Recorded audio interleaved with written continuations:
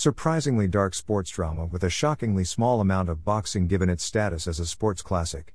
The film isn't even about boxing until the last hour or so, and even then it's more about how the relationships Rocky established earlier help him build the confidence he needs to go through with the fight than the fight itself. A famous sports movie that isn't really about sports at all. Who would have thought? I was particularly impressed with how good the writing here is. It's clever and tells a familiar story in a unique, unpredictable way, even after all these years. And a lot of the interactions that play out between the characters are very well paced and realistic. A mix of great writing and acting. In the end, I was really shocked by this movie.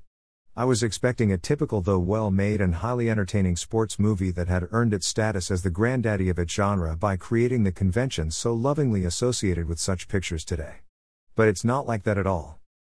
The film plays very much like a serious drama, with a bit of boxing thrown in at the end to satisfy fans of the poster.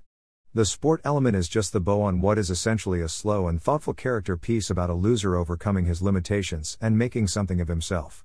How such a movie ever became as embraced by the public as it has is beyond me.